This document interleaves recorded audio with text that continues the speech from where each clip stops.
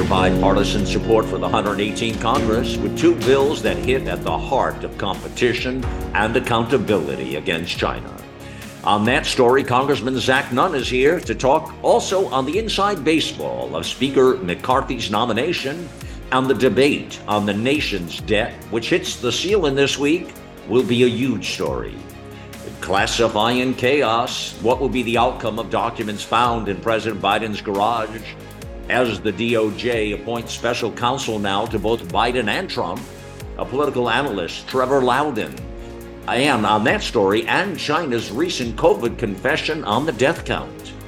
And foreign policy expert IQ Al Rassooli tells us how foreign powers have lost trust in the Biden administration and are creating partnerships with China. Viewpoint this Sunday is next.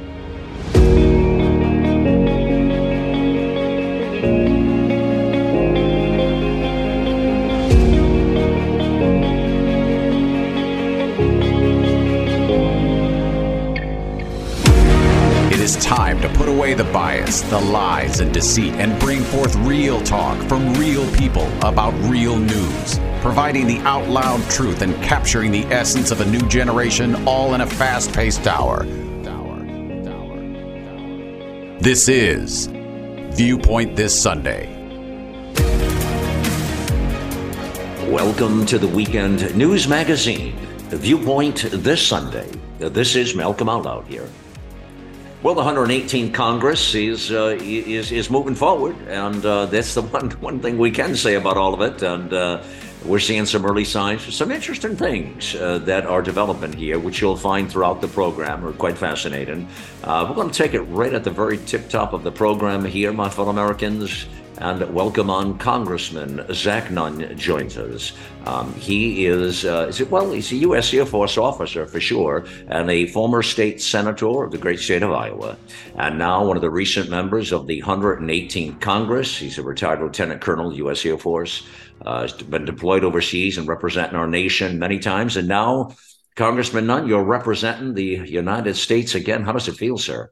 Well, Malcolm, it is a very humbling honor to get to have the privilege of serving not just my home state of Iowa, but of serving hundreds of millions of Americans like-minded who want to see our country take action to support ourselves, to be energy independent, to defend our country, and most importantly, to make this place a better world for ourselves and our kids to be able to grow up in. And that's going to require a lot of fight. I've seen one of the pictures, one of the visuals of you with your suitcase in tow, kind of going there. And I've seen the look at it, and I just got such a joy seeing the picture. I mean, that's what really though, that's what representative government is all about. And you are just a terrific representative of we the people. And I just had such a joy seeing that photograph of you with the suitcase in tow. And I said, man, I said to myself, Malcolm, you tell Zach, go get him. Go kick him. Thank you, my friend. And thank you to your listeners as well.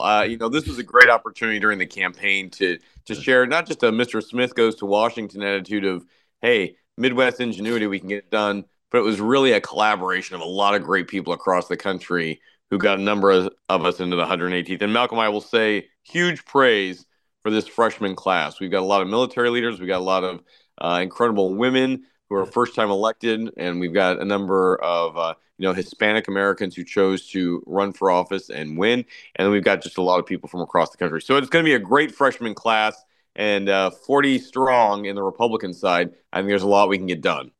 I want to get on some things that the Speaker McCarthy was successful in the first week and all of that. But put that aside a moment. I cannot miss this opportunity, Congressman Nunn, to talk to you about give us a sense, please, if you would, of I could just imagine the whole whirlwind of you arriving up there and the election, the nomination and the process of Speaker of the House and Kevin McCarthy, and which really speaks to the incoming class and what had taken place there with the jury, the particular fractions in the party, if you will, which I think is really an American thing, but some people look at that as a negative, but it's actually a positive. What was that all like? Tell us the process. What happened and what was going through your mind as all that was happening? I can imagine. Right, Malcolm. Well, I mean, in all honesty, it was pretty exciting. It was very historic. Yeah. Traditionally, speakers are kind of a foregone conclusion. And what I love not just about our freshman class, but the entire Republican side is that there is a lot of diversity in thought. There is a lot of folks fed up with the swamp, and there's a lot of leaders who are ready to start taking charge on issues. So, well, I think candidly, probably out of the 220 Republicans, I would probably vote for at least 218 of them who I think could have been a great speaker. Wow. Uh, that being said, Kevin McCarthy has been leading the party out of power for the last 4 years. Every year that he's done it, he's gotten more Republicans elected. And these are diverse crews of Republicans. They're the Eli Cranes of Arizona that are in very conservative districts as a Navy SEAL. They're the Juan Ciscomanis, first time Mexican American has ever been elected in Arizona. That's a very, a Biden plus 10. So you've got to have a leader who can speak to both sides of not just the Republican Party, but of where our country comes from. And so doing ballot after ballot Right. after ballot, 15 in all, we broke the 100-year marker on this. But what I love about Republicans is that we don't, coronate a presiding officer, the speaker. There was lots of good debate on the floor. There was lots of conversation. People clearly were changing their minds as ballots went on. The 200 that supported McCarthy never wavered, never broke, and stood with him. Mhm. And the folks that were in the other 20 had some really important ideas on principled ground that they brought forward. And as a result, we were able to move Congress even more back to having representatives, not the Speaker of the House, be the one that has the power in the Yeah, chamber. and that's actually the way it's supposed to work, quite frankly. Right. I mean, but it hasn't, as you say many times. I got to ask you just straight out question: did you Yeah. ever consider in your mind, not supporting McCarthy for Speaker? No, I mean, at that point, we had basically 2 months to work through the rules and what we wanted. I don't know that anybody was ever against McCarthy personally. What they wanted was to make sure that we had better rules. I will say this, there were probably two people who just don't like McCarthy, and I can't. That's over to them. Right. But by Right. and large, it was a degree of how do we best govern to make sure that every representative can return to normal rules of order on the floor. Something that Pelosi completely took away, was underrepresented. You couldn't do amendments. You couldn't remove the presiding officer, Pelosi, Right. when she was there. She had a proxy plan where people basically didn't even show up to have a debate, let alone get work done. So the speaker's office was effectively running the bills. This really turns that on its head and returns us back to that Jeffersonian Adams idea of there should be debate in public. People should get to have a say in it. And as a result, we actually change America for the better. One last real fast point, not to belabor Yeah. this too much here, but I'm very curious. If you look back, you mentioned 100 years a moment ago, okay? Mm-hmm. And so we go all the way back to 1859, 1861. That was William Pennington, as you probably know, right? The 36th Congress, Right. right? But before that, here's what's interesting to me that's not lost on me, and I just wonder what you think about it. Just before that, in the 34th Congress, also, there was 133 times it took. I'm sure you looked at all this and probably know this. And the time before that, in the 31st Congress, it was 63 times. And then other than that, it's pretty normal all the way across the board for the most part, a little couple of times, but nothing too much like this. But it's wonder how those three times were right there. And it doesn't escape my memory that Congressman, this was such a volatile time of our country with the Civil War, Abraham Lincoln. This was that period of time. In fact, it was the last part of the Whigs Party and the first part of the Mm-hmm. Republican Party, as you know, Mm-hmm. historically. And Right. I'm just speaking out to this. I wonder what does that say about today's? I mean, I'm just thinking about how broken we've been and trying to again look at this as maybe this is a really positive thing or something. The fact that we were at odds like that. Does that make sense? Malcolm, I absolutely agree with you on this. It was a period of, great ripple effect going on across the country back in the 1850s. And as a result, the country emerged stronger, but not without hardships. And so I think that this is probably a canary in the coal mine, if you will, Malcolm, of saying there has got to be real change in how Washington does business, or people are going to continue to have this level of frustration with what I'll call establishment leadership. I'll also say these things can emerge a stronger party as a result of it. In 1850, we saw the fracturing of the Whig Party. These guys devolved, they went away, but they had been there for too long and they'd become, very stagnant. Emerging from that was this new idea of a republic, a Republican Party that truly was about representing the people, not the landowners. And forged from that are great leaders like Abe Lincoln, who served in the House, who goes on to, obviously, as we all know now, lead the country through the Civil War. Yeah. But in order for this to be successful, we've got to do this openly, transparently, and let the American people have a voice and a view in what's happening. I mean, C-SPAN, I think for all of my friends, became must-see watching for those 3 days, because you were seeing democracy in action. And I think the Republican Party will end much stronger heading into this. And 2024, with our presidential race coming up, I'm an Iowa guy. We love the Republican caucuses. The Democrats gave up on it. But here's a place where Republican leaders have to come to a state and actually talk to people. They can't run a $10 million race on commercials. You have to work for it. And this is a good thing. Yeah, absolutely. Yeah. It's going to be very interesting. So a couple of policies let's touch on here that are important. And this first one was really a very interesting thing. I love your perspective on the Speaker McCarthy's success in the bipartisan, which is a big word today, 25-syllable word, if you will, Congressman, and but in his China, taking on China. Now, there was still 60 some odd Democrats which is mind blowing that right. They all didn't jump into this canoe. It's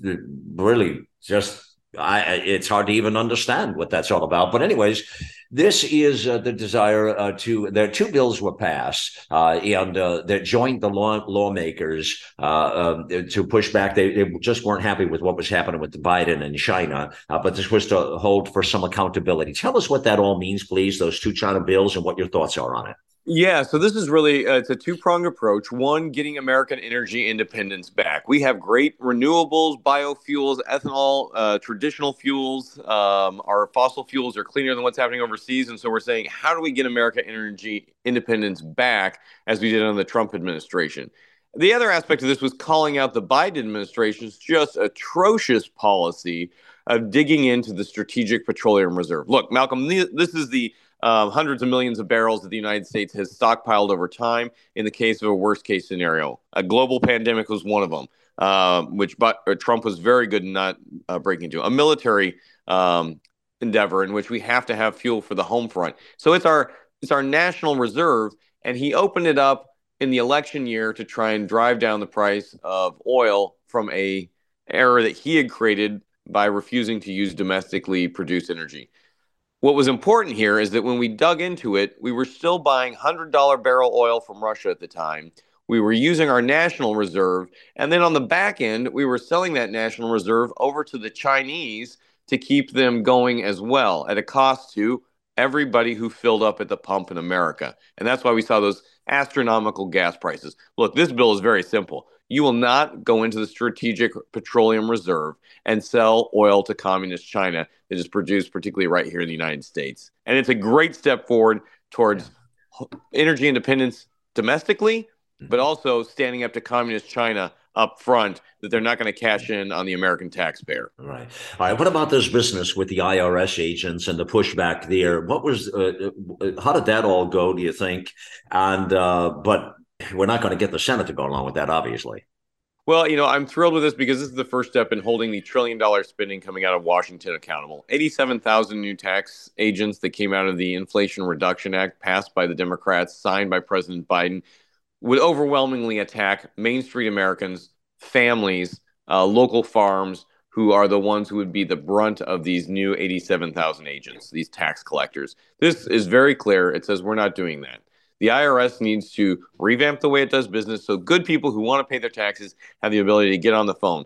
The Democrats keep saying, well, this is just to replace people who are retiring.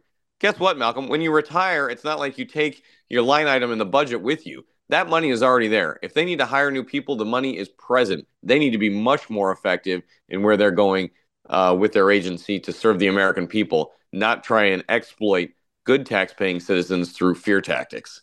So I feel very strong on that. The Senate should do the same. Yeah, well, the question they should and will are two different things, though, aren't they? It Um, totally right. And yeah, you know what? They're going to be held accountable for that as well. yeah, yeah. All right. Now, I think there's going to be an explosive. We're coming in. Well, let me get your thoughts. An explosive chapter coming up next with the debt ceiling now. And you see, on Friday, it was Treasury Secretary Janet Yellen said this debt bomb is become due here January 19th. Looks like about Thursday or so. And the debt balloons to $31.38 trillion dollars. I mean, I can't count that high. Forgive me. Right. And she says once the limit is reached, the Treasury will need to start taking certain extraordinary measures to prevent the United States from defaulting on its obligations. Now, I don't know how McCarthy is going to weave this one, but I cannot imagine the Republican group coming together in a consensus initially with this. Might this be the catalyst that does end up closing the government for a shorter period of time, or does something else happen that I'm not aware of? Because it's going to be a tough fight. Yeah, so I think this is one of those key things that every American family, small business owner, or family farm knows. You have to balance your budget if you want to be successful. We're at the greatest national debt we've ever faced. And this isn't something that snuck up on us. Malcolm, this is something that has been systemic in both Democrat and Republican leadership roles. So here's where I feel very strong in the conference. And the first bill that I put forward was to say we will have a balanced federal budget. Look, the Wow. only way to Wow. start paying this down is to get this passed. And if Democrats really want to be able to raise the debt ceiling with any type of all of government approach, then they need to commit that they're not going to be spending more. We've got a plan here to get our deficit paid off in the next 10 years. I'm very proud of that. We did it here in my home state in Iowa when I was a senator. We have all-time high new revenue, and we're getting that money back to the American people, not paying it down on interest on a debt that's to the tune of trillions of dollars in Washington, D.C. So I feel like this is one of those opportunities where we get to have a stand on the hill and place our hand on the Bible, but make sure that we are focused very strongly in fighting back against those who are just going to have a runaway debt as the order of doing business year after year after year. Let's pass this balanced budget bill and start doing what American families do every single month when they balance their checkbook. Yeah, and that is a pet peeve of millions and millions of Americans. And I know you and I talked about that on the campaign. It was one of the big pet peeves. So, as I just understood you to say, this was, did I hear you properly? This was the first bill you actually sponsored? That's right. Exactly. Wow. So, somebody who put their money where their mouth is, huh? Yes, sir. Absolutely. Quite literally. Yeah. So, what was the outpour? What was the conversation going around that sponsored bill? What did folks say? Yes, we had multiple co-sponsors. We're very humbled by it. I think this is an opportunity for us to really lay out a clear pathway for what fiscal responsibility means. Mhm. And we've reached out to Democrats as well, and we said this is the right thing to do by the country. At the same time, what we're not going to do is just allow Democrats to scare the country with government shutdown or an impending crisis as a way to bully their way through more deficit spending. We have got to get this under control because if not, this becomes the greatest national security threat our Oh yeah. country will face today and for our kids' future. Well, frankly, we've been talking about this for, I don't know, I'll take a number, 30 years. I Right, mean, and right. and we talked about what could happen if, and now we're at the point of if. I mean, we're sort of at if. And but this would take, I mean, this is a long shot though to really even happen because we don't have the support of Washington with this, do we? Well, and the Republicans control half of Congress and only really that part of government. You've got a presidency and you've got a Senate that can Right. run through and try and do whatever they want. We are in a holding action. We're not going to allow them to force things upon us. But at our end, we're also awoke to the fact that Democrats in the Senate are not going to compromise on this president. I mean, the same president who will spend 4 hours in El Paso and 4 days in Mexico clearly does not have national security of our country first and foremost on his mind. So we're going to hold them accountable for this, and we're not going to allow them to drive the narrative. Yeah, the way you described it right there was actually perfect, Congressman, when you said a holding pattern. And that was really the hope of the 118th Congress coming in, was to slow the train down. But the fact that there's only that one piece of government, it is a divided and a multi-factored three branches. You're right. There's only so much that can be done. But at this point, we've got to slow the train down before it does go off the track and off the cliff. And then we got to somehow pull that back. It's going to take a series of elections to clearly do that. This is a start to that. And so, listen, with that, we applaud you here for sure, my friend, and just wish great success as we talk to you along the way. Love your administrative group that you have working with, really good people, and just really blessed, hoping that you do some tremendous things there, Congressman Zach Nunn. Malcolm, thank you so much. Thanks to your listeners. Please keep me informed, too. This is how we learn. This is how we execute for the American people. It's a privilege. That's exactly it there. All right, my friends. That is Congressman Zach Nunn. It's so great to get his perspective. And, just talking to him for just that bit there, you get the sense, you hear the confidence in his voice and the ability. It's just so important what you just heard.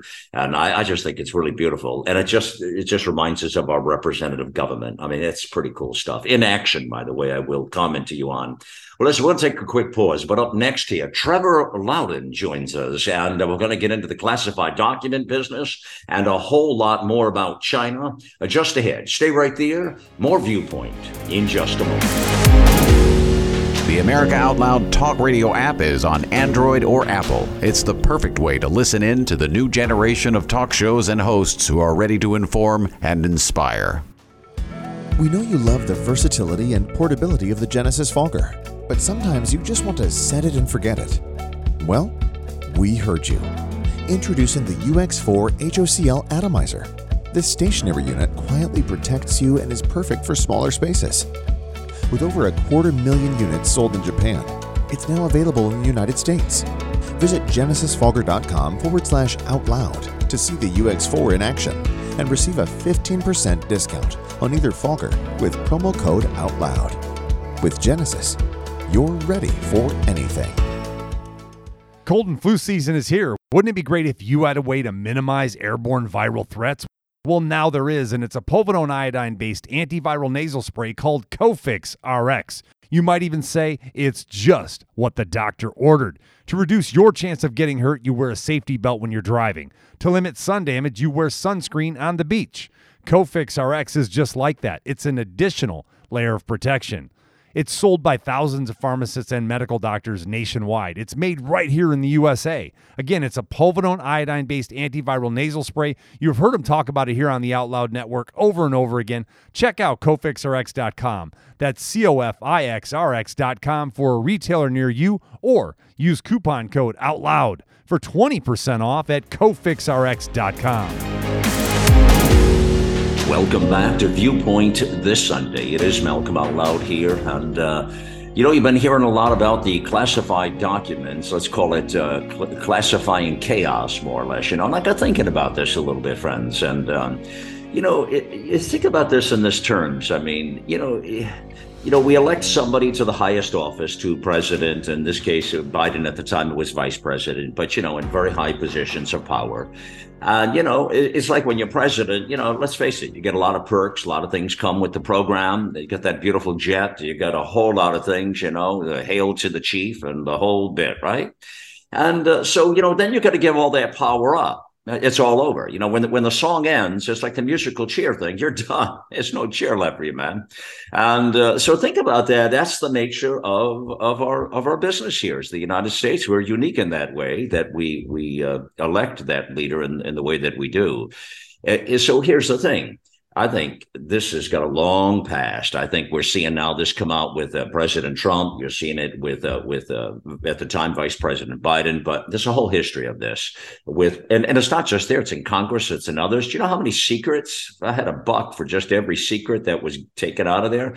What I'm saying is I think this has become more routine than we think it is. And so that's just me. Let's get another opinion here from Trevor Loudon joins us.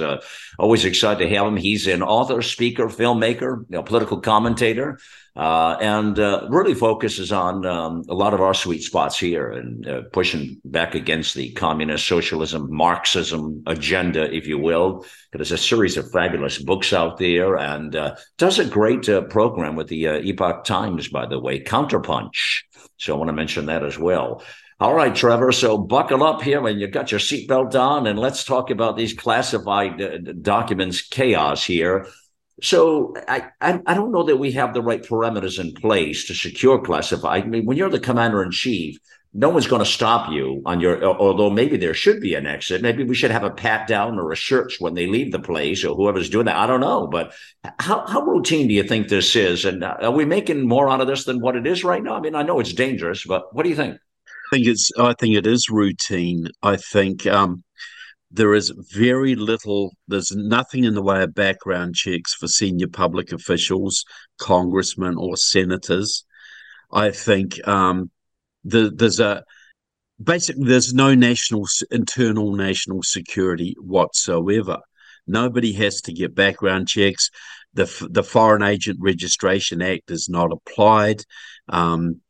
When it was revealed that 3 Pakistani brothers were running the servers of 40 Democrat Congress members for 10 years with links to Pakistani intelligence, nothing was done. No one was punished. Yeah. We've only just seen Eric Swalwell, who was sleeping with a Chinese spy, taken off the Intelligence Committee. And Dianne Feinstein, who was chairman of the Senate Intelligence Committee, has worked for China for decades and had a Chinese spy in her office. And when it was revealed, she said, "Oh, well, he's just my driver. He was an office manager getting Defense Department documents across his desk, but nothing was done." It's like treason is endemic. You just did a great 101 on how screwed up we are, basically, Trevor.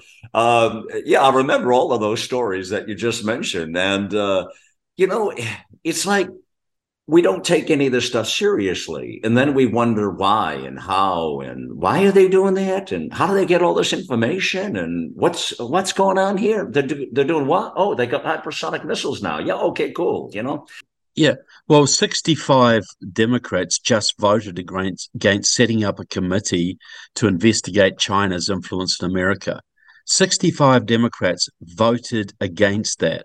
Right. What would you have against a committee like that? We saw Hillary Clinton with her servers. And see, comes back to Biden. Hillary Clinton didn't hand secret information over to Russia and China. She just left it on unsecure servers, which Russia and China could then get into, which they did. So she can say, well, I didn't mean to pass secret information on to our enemies, but that's what she did. Right. And and Biden has just done the same thing. He has left secret information where other people could access it in an unsecured location. He can say, well, I didn't mean to, it was an accident. But the law is very clear. If you mishandle secret documents, you're guilty. There's no intent involved. It doesn't matter if it's an accident. Right. You do that, that's a jail sentence right there. But do we think Biden's going to go to jail for this?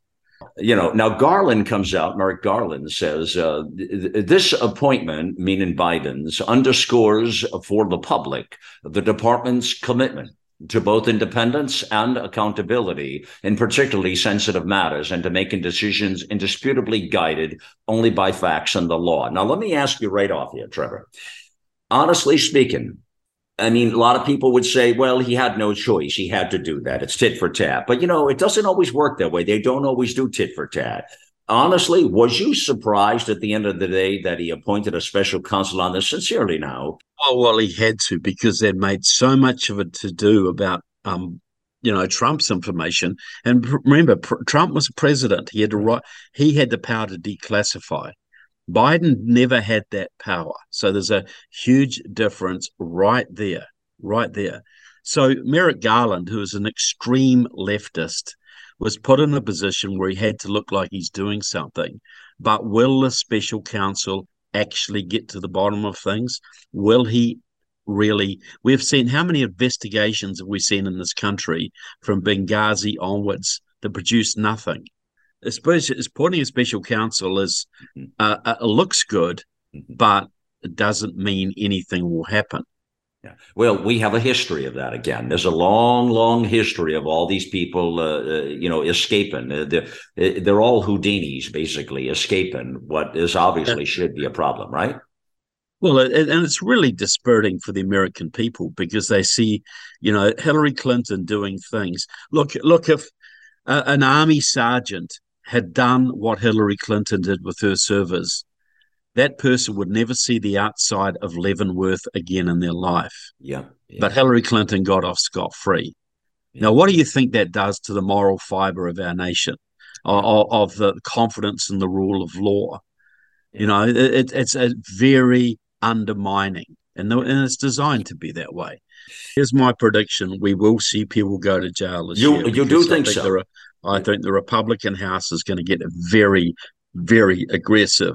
And when they start to uncover how much Chinese influence is in there, I think the American people is in for a very rude awakening and some very pleasant surprise. Well, unpleasant followed by pleasant surprises when some of these people are held to account. All right, that's it. You make a very big statement there, and I respect that. But do you have? I mean, we've never seen it before. So you think we're at a tipping point of this kind of thing, is what you're telling me, Trevor? And do you have any sense? I mean, it's not going to obviously. I mean, well, we don't see Biden's going to be dressing in orange anytime soon. So who would it? Is it just going to be lower end people for the fall guys? I think it'll be people in business community. I think it'll be people in the judiciary. I think it'll be a wide range of people. I don't know if the very top ones will go down, but certainly I think people will finally start to go to jail for what they've done. I think the new Republican Congress, these new rebels there, they understand the fate of the country hangs in the balance, and we can't be doing things the same old way and allowing treason to be treated like a misdemeanor. So you have a pretty good feeling then, in the sense, sincerely, of the 118th Congress. Then you feel like there's something to it. Yeah, I do. I think there's people in there that really, really want to save America. And, President Trump set a new bar. We actually had a president who was willing to fight for this country. And there's a new breed of congressmen in there willing to do the same thing. And this is really all they can do, because they can't pass legislation. All they can do is go after the bad guys in the administration. You want to see how the Democrats are going ballistic, going absolutely apoplectic when there's every new investigation that's open, they're just tearing their hair out. And as I said, 65 of them voted against a committee to investigate the influence of China. Almost all of them Marxists. Almost several of them in the pocket of China, like Judy Chu from California, Grace Meng from New York. Yeah, we're in for some interesting times, I think. Okay, let's dig deeper into that story right now then. So, all right, so this was probably a pretty big success, what I'm going to speak about next, but it was very much underscored in the media, as it always is. But speaking about Kevin McCarthy's first week as Speaker, Trevor, and so he was able to pull out, but, you mentioned the folks that were against it, the 60 some odd that were against it, understood, and, you put it out there, and but at the same time, he was able to get a pretty strong bipartisan. That's how it worked, in fact, desire to take on China, as scores of Democrats did jump into the canoe. And they passed two bills that to indicate lawmakers from both parties are pretty pissed off and are not happy with how President Biden is handling that. Now, speak about that specifically, the details of what that means. You state you're always on top of China. So what do you make of these two bills and what the 118th Congress is setting forth here? Well, some of the Democrats are genuinely concerned about China. I've got to give them that credit. Some of them are just going along because they don't want to flag themselves. And 65 of them said, well, no, that's it. We're on China's side. So that 65 should be flagged by everybody. I've already got the list. But, Yeah, well, this is, the communist China wrecked their economy with their virus. Then they managed the lockdowns through the unions and their subservient politicians. Pro-Chinese communists from Black Lives Matter burnt our cities. And then the Chinese were heavily involved in stealing the election. And we know, and we just saw China Mitch McConnell collude with China Joe Biden to basically hamstring the new Congress by passing that horrendous omnibus bill. I want to ask you, get your opinion about this. Is going to become a massive story. Shirley will easily predict this one in the next week, Trevor, and that is the U.S. debt ceiling is going to require some extraordinary measures.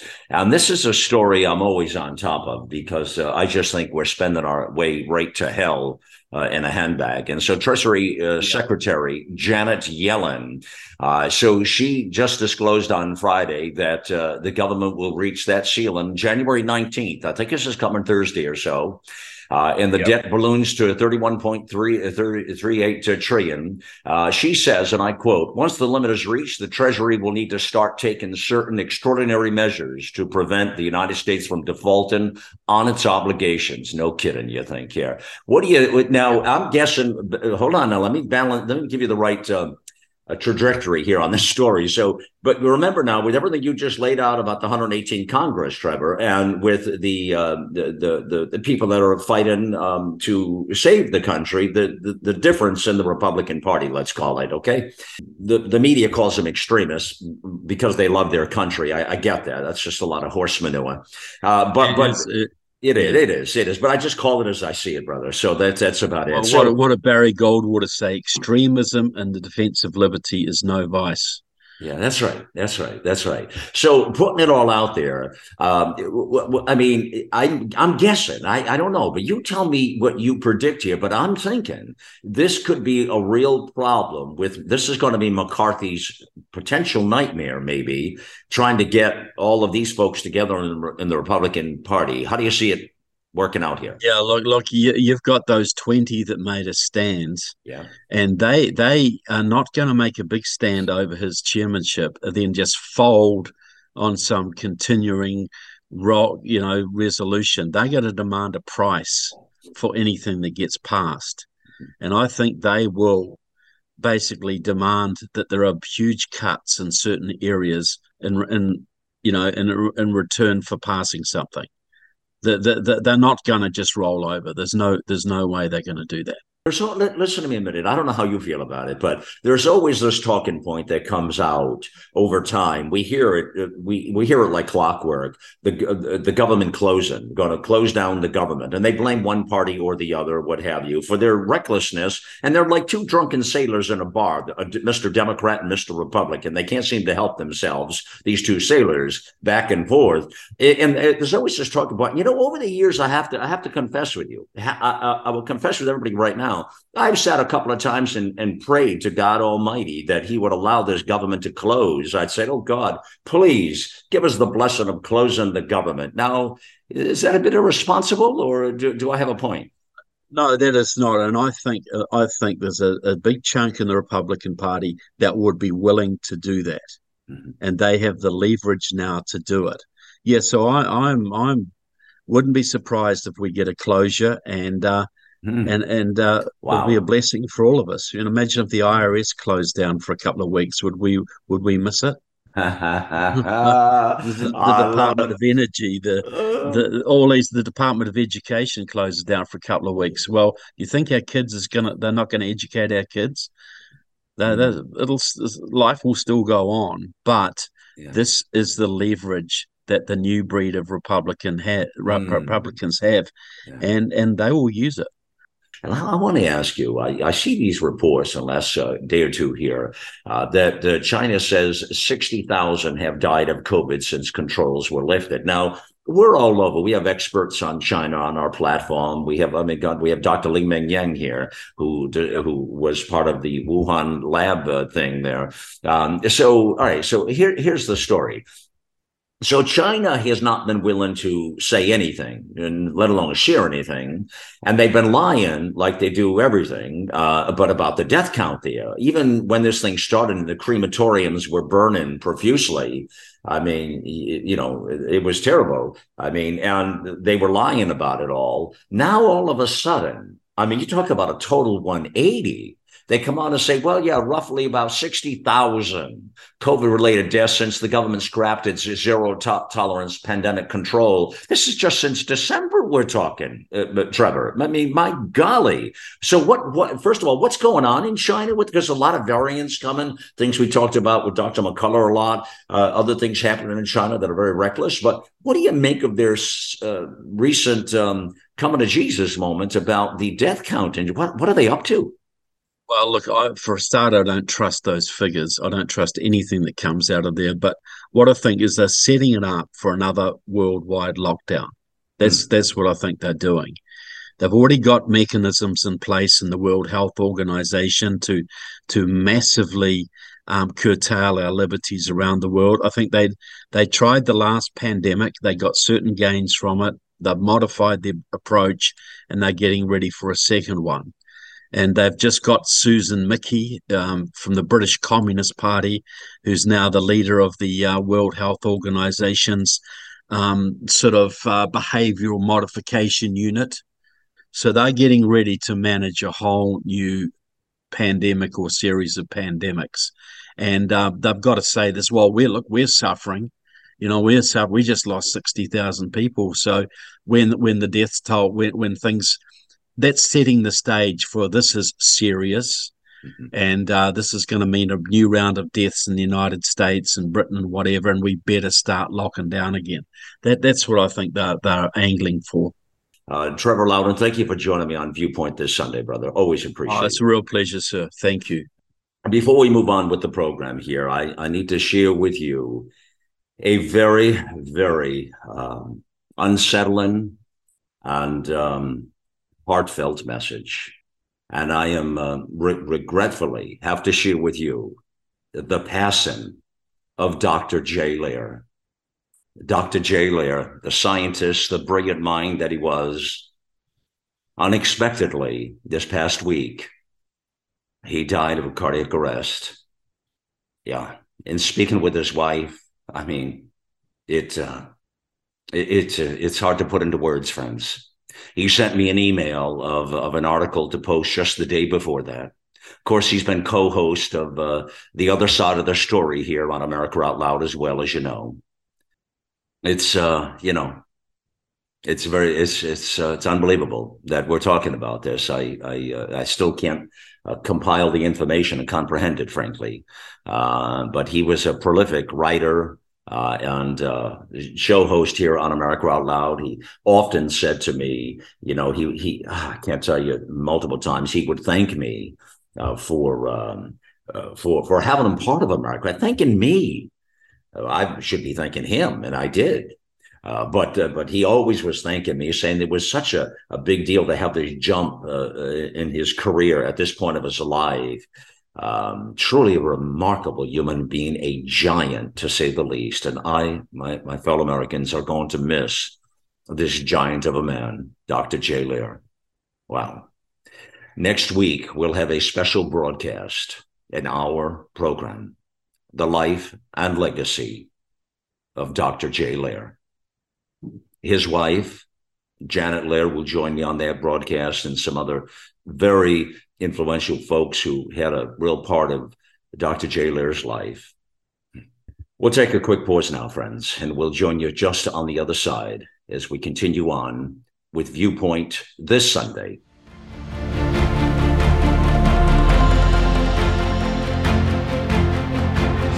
It was Henry Wadsworth Longfellow that said, "Lives of great men all remind us we can make our lives sublime and departing, leave behind us footprints on the sands of time."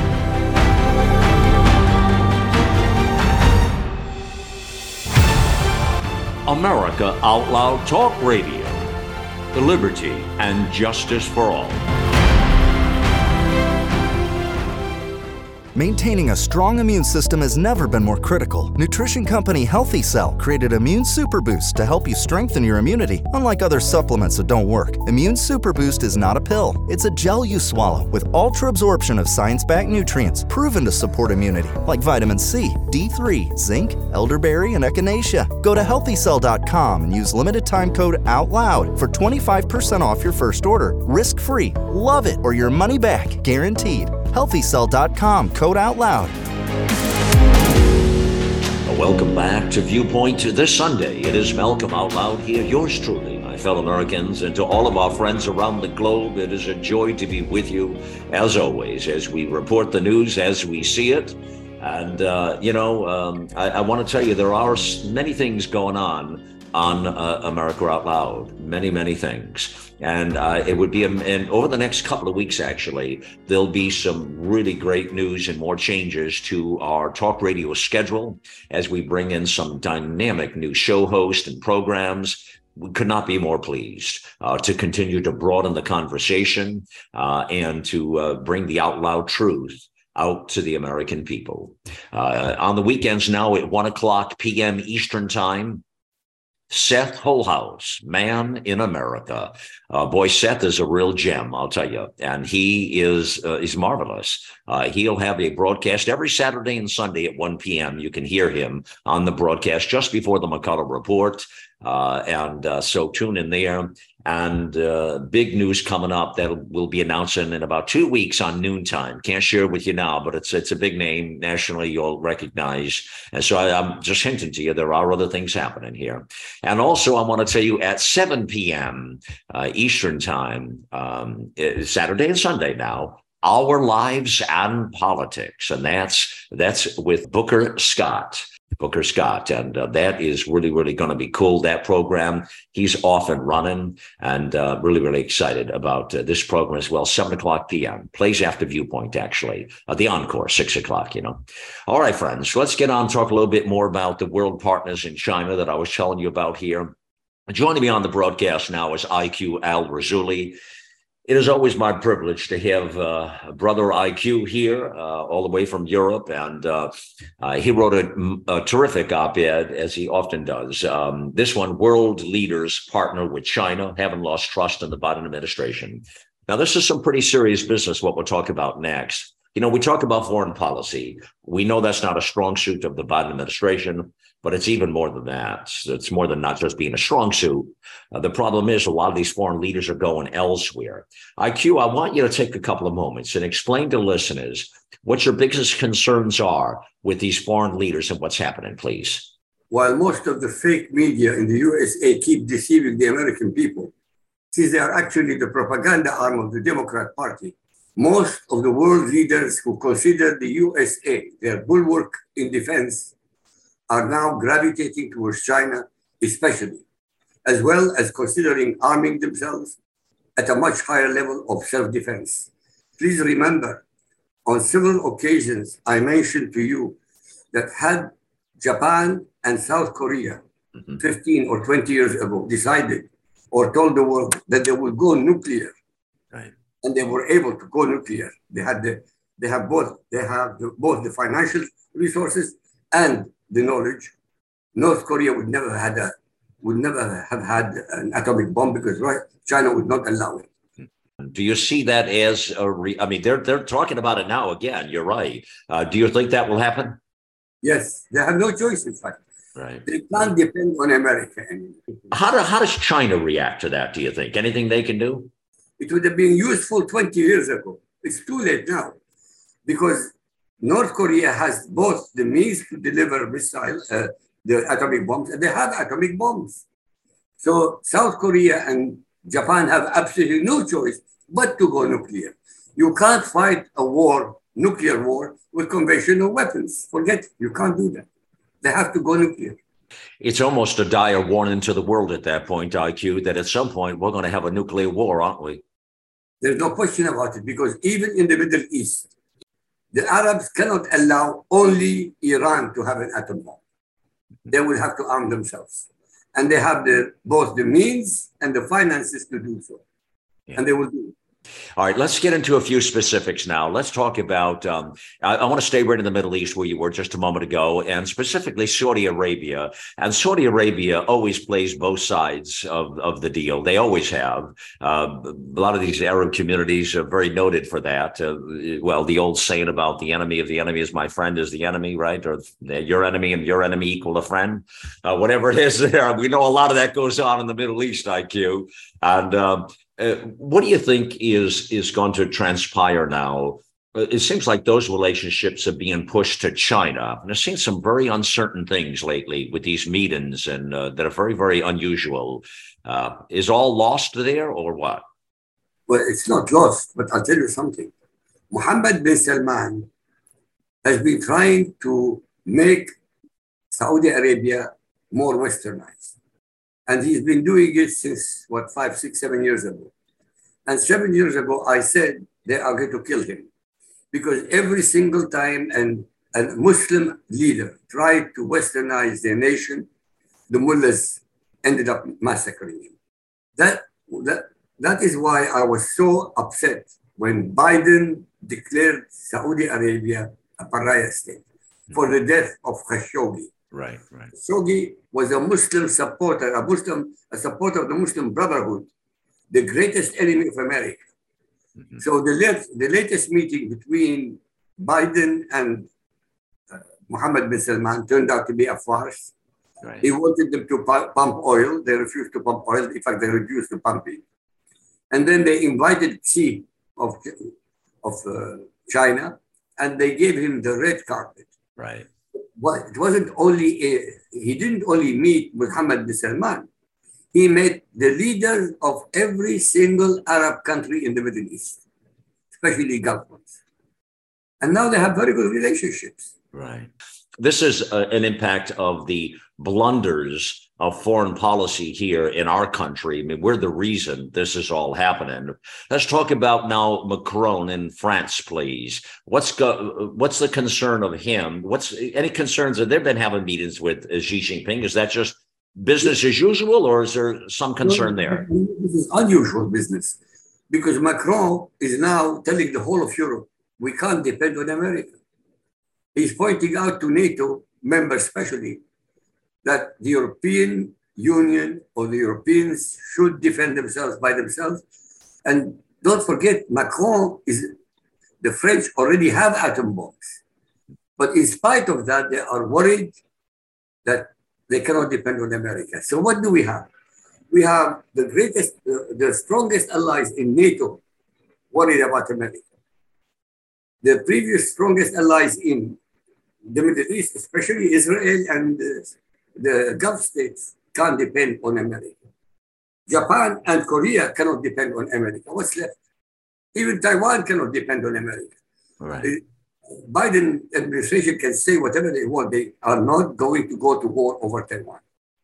To talk about Germany a moment here, you referenced them in your piece as well in regards to China. Well, the Germans invited Xi of China and gave him a red carpet. Right. And it was unbelievably good. And again, they need oil, they need gas, they need support, and they can't depend on America. I mean, the first executive order that Biden did when he moved into the White House was the end of American dominance in Europe and America. Right. He stopped the oil and gas productivity in the United States of America. He cut America's own throat and the throat of Europe and the West. The first executive order destroyed everything in foreign policy. Yeah. And it created havoc for every single American, without a doubt, because energy is at the core of many, many things, not to mention our economy and many other things. Now, IQ, so what's transpired here now is all of these relationships we're touching on here. What's happened is there's a vacuum. There's a vacuum of leadership that doesn't exist. And China, which we reported on this some time ago over the last few years, they swooped right in to begin to shore up those relationships. So Xi Jinping and the Chinese Communist Party look at this, obviously, as a pure opportunity So this is an opportunity they're taking advantage of with having Joe Biden in there. A lot of people think Joe Biden has been bought off, paid off, and has been, tied to the stakes here when it comes to China here. Speak about that point, what Americans should be looking at. Well, they should be, but they're not, especially your media. I mean, the worst enemy of America for the last 7 to 10 years, especially since Obama. The worst enemy in America is the news media. I would agree with that. I would agree totally. There's no question. The enemy within is worse than the enemy without. Even now, with 3 discoveries of documents that he has had for 6 years illegally, they're trying to protect him. As vice president, he had no right to take these documents out. As president, Trump had the right.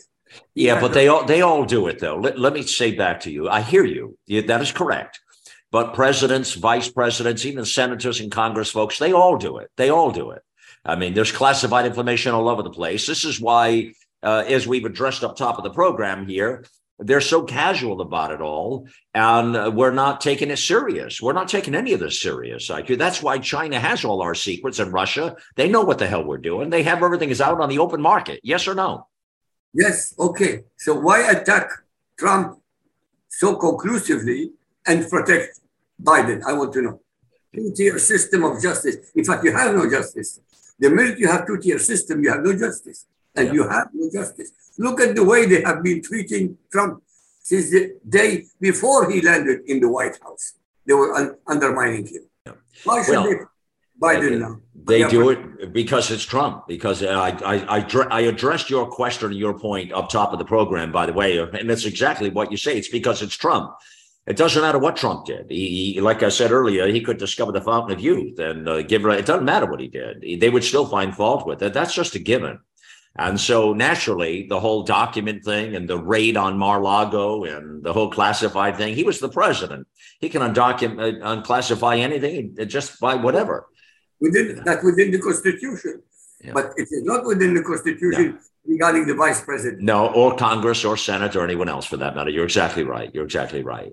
Right now, I mean, we've got Biden, it appears at least, for a couple of more years, the Biden-Kamala Harris regime. And there's a lot of damage. I mean, we're only 2 years into this parade, and we predicted all this was going to happen. And surely it is happening here. I think we can do at this point is hope that the 118th Congress can minimize the pain, but it is some pain that we're going to go through. I'll give you the last word, sir. The last word is that you have a tragedy. And the tragedy is not only for America.